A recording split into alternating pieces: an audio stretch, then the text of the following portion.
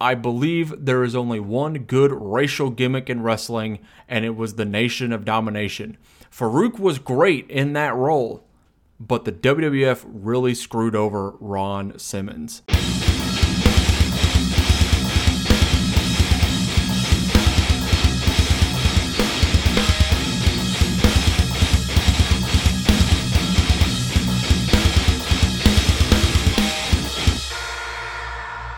Hello everyone and welcome to DM1. My name is Bradley and this is another vintage wrestling review. This is episode 16 of Who Booked This. As always, please give me a follow over on Twitter at Emerald Hacksaw for all updates on the show. Head over to anchor.fm/DM1 podcast for the entire WBT archive. Most episodes are anywhere between 20 and 50 episodes, except for two. Last week and 3 weeks ago, I went over 2 hours with a pair of buddies. WBT 13 saw good brother Michael and I talk about Raw from 2003 when Ric Flair became the Nature Boy again. And WBT 15 saw Brian from Geek Squire and I talk about Primetime Impact from 2006. Before we get started, I do just want to send some positive vibes towards Brian. He lives out in Louisiana, and Hurricane Ida has wrecked the area. Brian, I hope you and yours are going to be okay. We are here for you. And unfortunately, I have no better segue, so I apologize. Back to talking about my stuff. When you are on Anchor, you can support DM1 by subscribing for a monthly fee. We have 3 tiers, 99 cents, $4.99, and $9.99. I accept anything. Just click the support button on the page. You will get a shout out when you do so. Next to that, you'll see a message button. Hit that to tell me how you're liking the show. You can suggest a future episode and even leave me a question to answer. You may get featured right here on Who Booked This. And finally, DM1 is on 5 other podcast platforms: Spotify, Google Podcasts, Pocket Cast, Radio Public, and Breaker. Follow the show on those platforms so you do not miss an upload. This week is another instance of talking about something random that I remember from being a child. This time, it is not a stupid booking decision like back on WBT 7 with La Resistance in Montreal. I teased it last week and said this image has been burned in my brain since it happened. It features Shawn Michaels, The Undertaker, in a steel chair. This is the 223rd episode of Raw is War, or Season 5, Episode 44 on Peacock from August 18th, 1997. We are live from the Atlantic City Convention Center in Atlantic City, New Jersey. We had 8,672 in attendance and a TV record of 3.2. We are 2 weeks removed from SummerSlam 1997.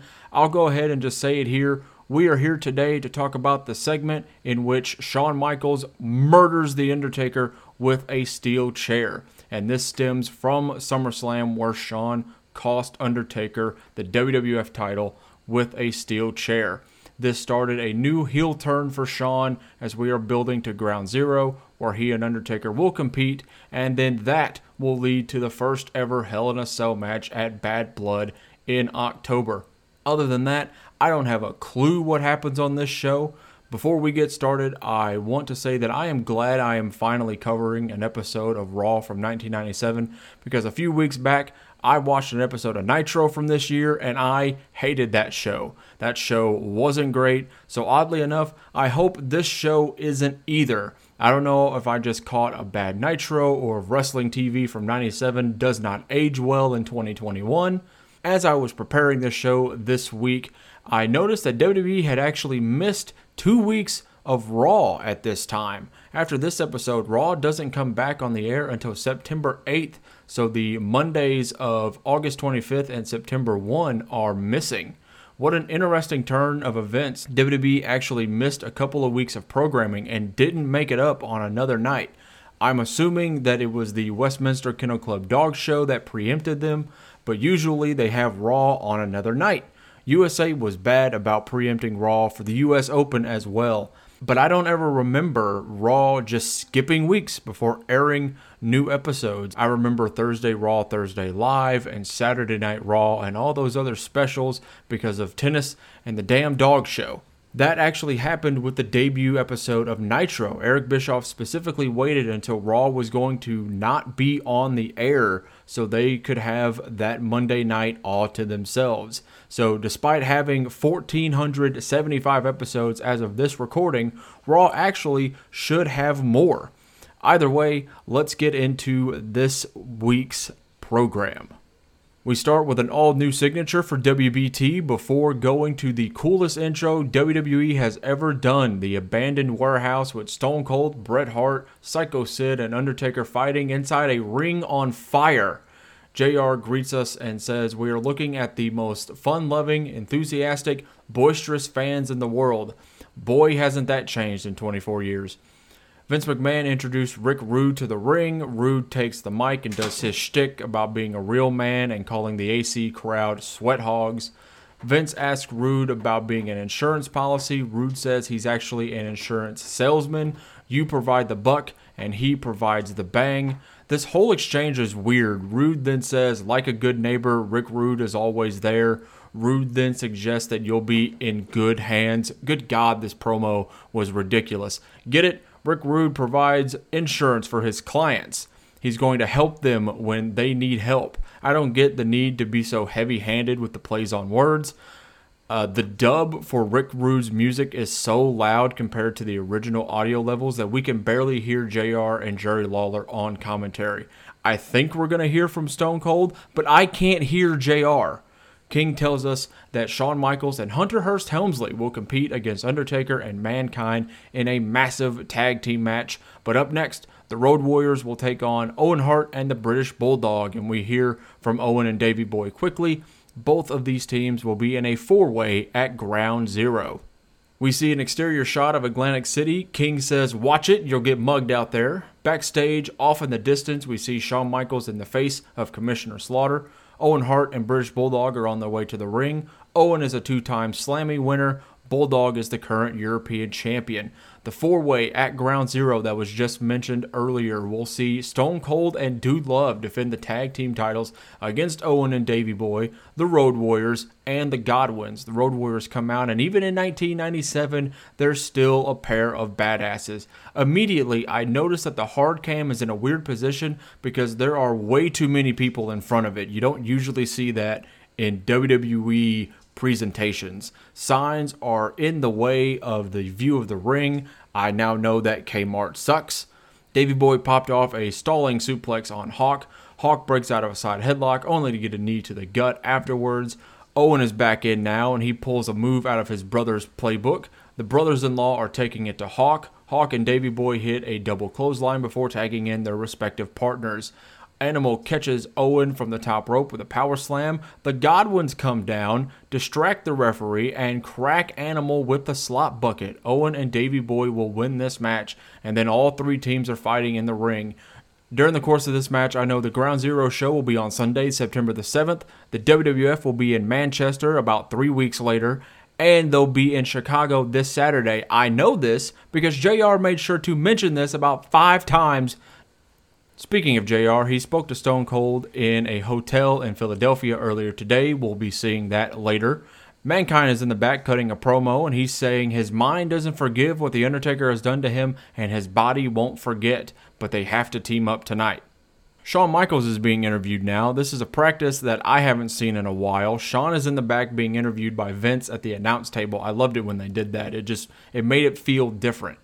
Shawn says, everything that has happened since SummerSlam was a mistake, but he's being painted into a corner, and when that happens, things are no longer mistakes. He isn't supposed to be in the ring with The Undertaker until Ground Zero, and he also has to compete against Mankind, and Hunter Hearst Helmsley isn't even his partner.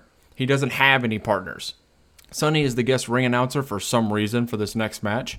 Flash Funk's music hits, but Brian Christopher comes out. The music changes as Brian is halfway down the ramp. Now Flash Funk is on his way out. They are playing up that Jerry Lawler and Brian Christopher are not father and son.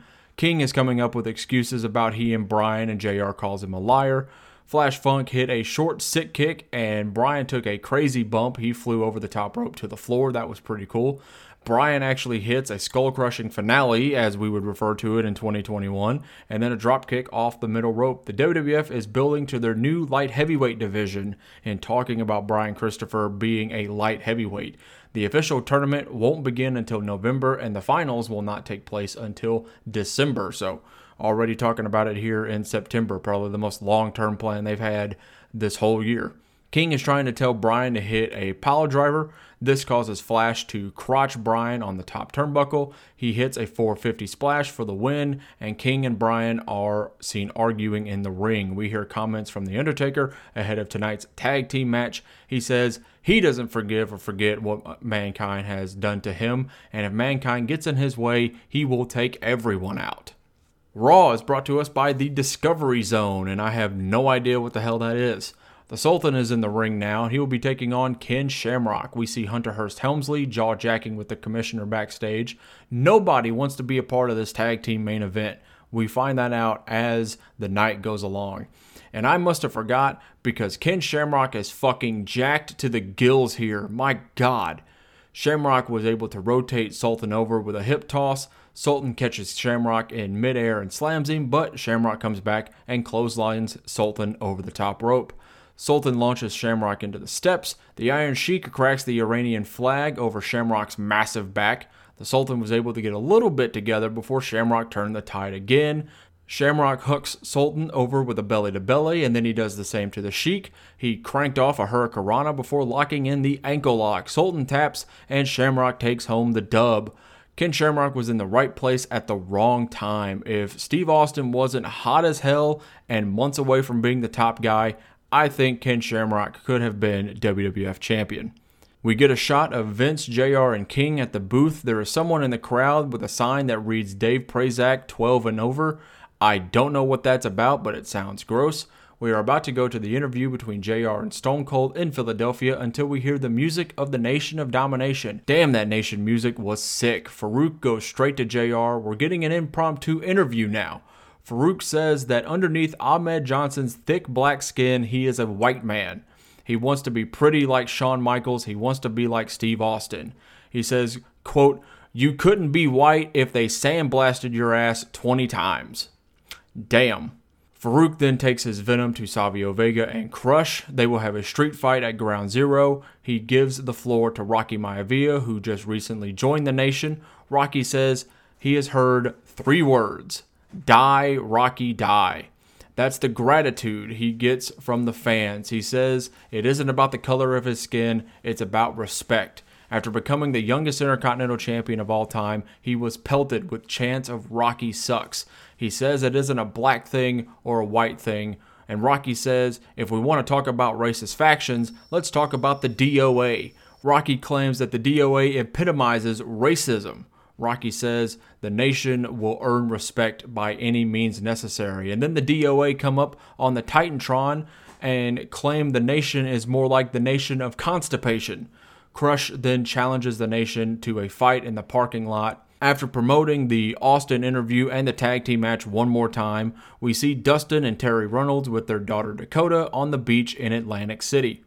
Hunter Hearst Helmsley and Chyna are in the back. He said he isn't afraid of Undertaker and Mankind. He is just as upset as Shawn Michaels for being in this match. He is cut off by the Nation and DOA fighting in the parking lot. Kama Mustafa, because I don't think he was the Godfather yet, was immediately thrown into the back windshield of a car. And in the middle of this fight, Los Boricuas take off with the DOA's motorcycles. I should mention this real quick. The excommunication of Savio Vega and Crush from the Nation of Domination led to the WWF giving them their own factions. Savio formed Los Boricuas, a stable of Puerto Rican wrestlers, while Crush formed the Disciples of Apocalypse, a stable of white bikers. Add these two stables to the Black Party Panther-esque Nation stable of black wrestlers, and we have what is called the Gang Wars in the World Wrestling Federation. Yes, at this time, Vince McMahon had finally gotten on the faction train, except he decided to make several at one time. We had the Nation, we had the DOA, we had Los Boricuas, we had the Hart Foundation. In this case of everyone but the Hart Foundation, we had an all-white stable, an all-black stable, and an all-Puerto Rican stable. It was a self-contained race war, and it was horrendous.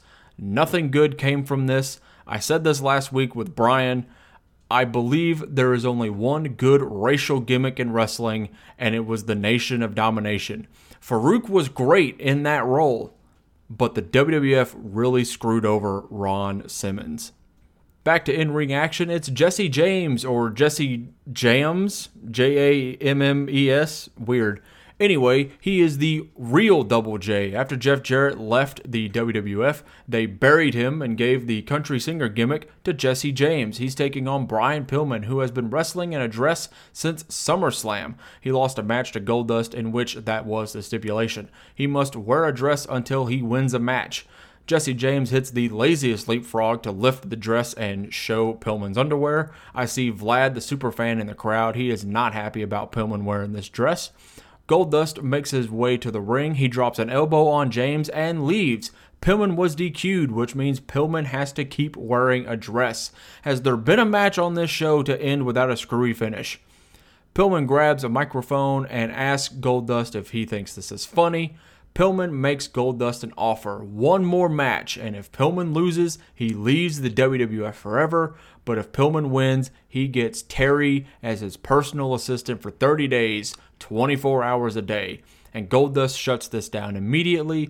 Pillman lowers the boom on Dustin because he says that Dakota is his love child, and Dustin runs down to the ring to maul Pillman, and during that, Terry grabs the mic and accepts the challenge. What a wacky storyline, man. Remember, I said this last week when talking about, the episode of Raw literally 13 months after this. I felt very weird about talking about the program between Dustin and Terry Runnels because I know what happens, of course, and I feel just as weird now because we all know what was supposed to happen with this program had, Brian Pillman not passed away just a couple of months later. And it was possibly going to be interesting, but I still feel weird talking about Dustin and Terry, as Goldust and Marlena, because obviously their relationship really squandered as the years went on. Either way, up next we will see the Patriot taking on Vader. The first hour of Raw is over, and now the War Zone has begun. The signature and the intro play again, and we also get more pyro. The WWF actually marketed Raw and Warzone as two separate shows because I think it got them more money or something like that. I don't remember. Vince is basically opening the show again. He's talking about how the fans have their freedom of expression to cheer and boo whomever they please. Yeah, you'll soon to not like that. It's time for the War Zone, and it's also Vader time. He's coming out, and like I said, he is taking on the Patriot. Patriot actually comes out to Kurt Angle's music. What the hell? Yeah, that's right. The WWF reused the Metal song for Kurt Angle just 2 years after they used it for Del Wilkes as the Patriot. Real quickly, rest in peace to Del Wilkes, the Patriot. We just recently lost him just a few weeks ago. As soon as the bell rings, Bret Hart makes his way down the ramp. He is the WWF champion, and he will defend that belt against the Patriot at Ground Zero. Vader was throwing all of his weight around on the Patriot. Patriot fought through that to put together some offense, crossbodied by the Patriot. He went for the sunset flip, but Vader held on and dropped his ass all over Patriot's chest.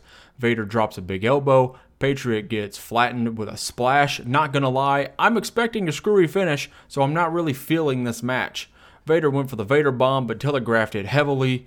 Patriot got his knees up and hit a sloppy DDT for a 2. Patriot then hit a full Nelson Slam, which is called Uncle Slam, according to Vince McMahon. The Patriot gets the win. Vader cracks Patriot from behind, though. He will be getting his heat back. Bret got into the ring and draped the Canadian flag over the Patriot as Vader went for another Vader bomb. But Vader pumps the brakes.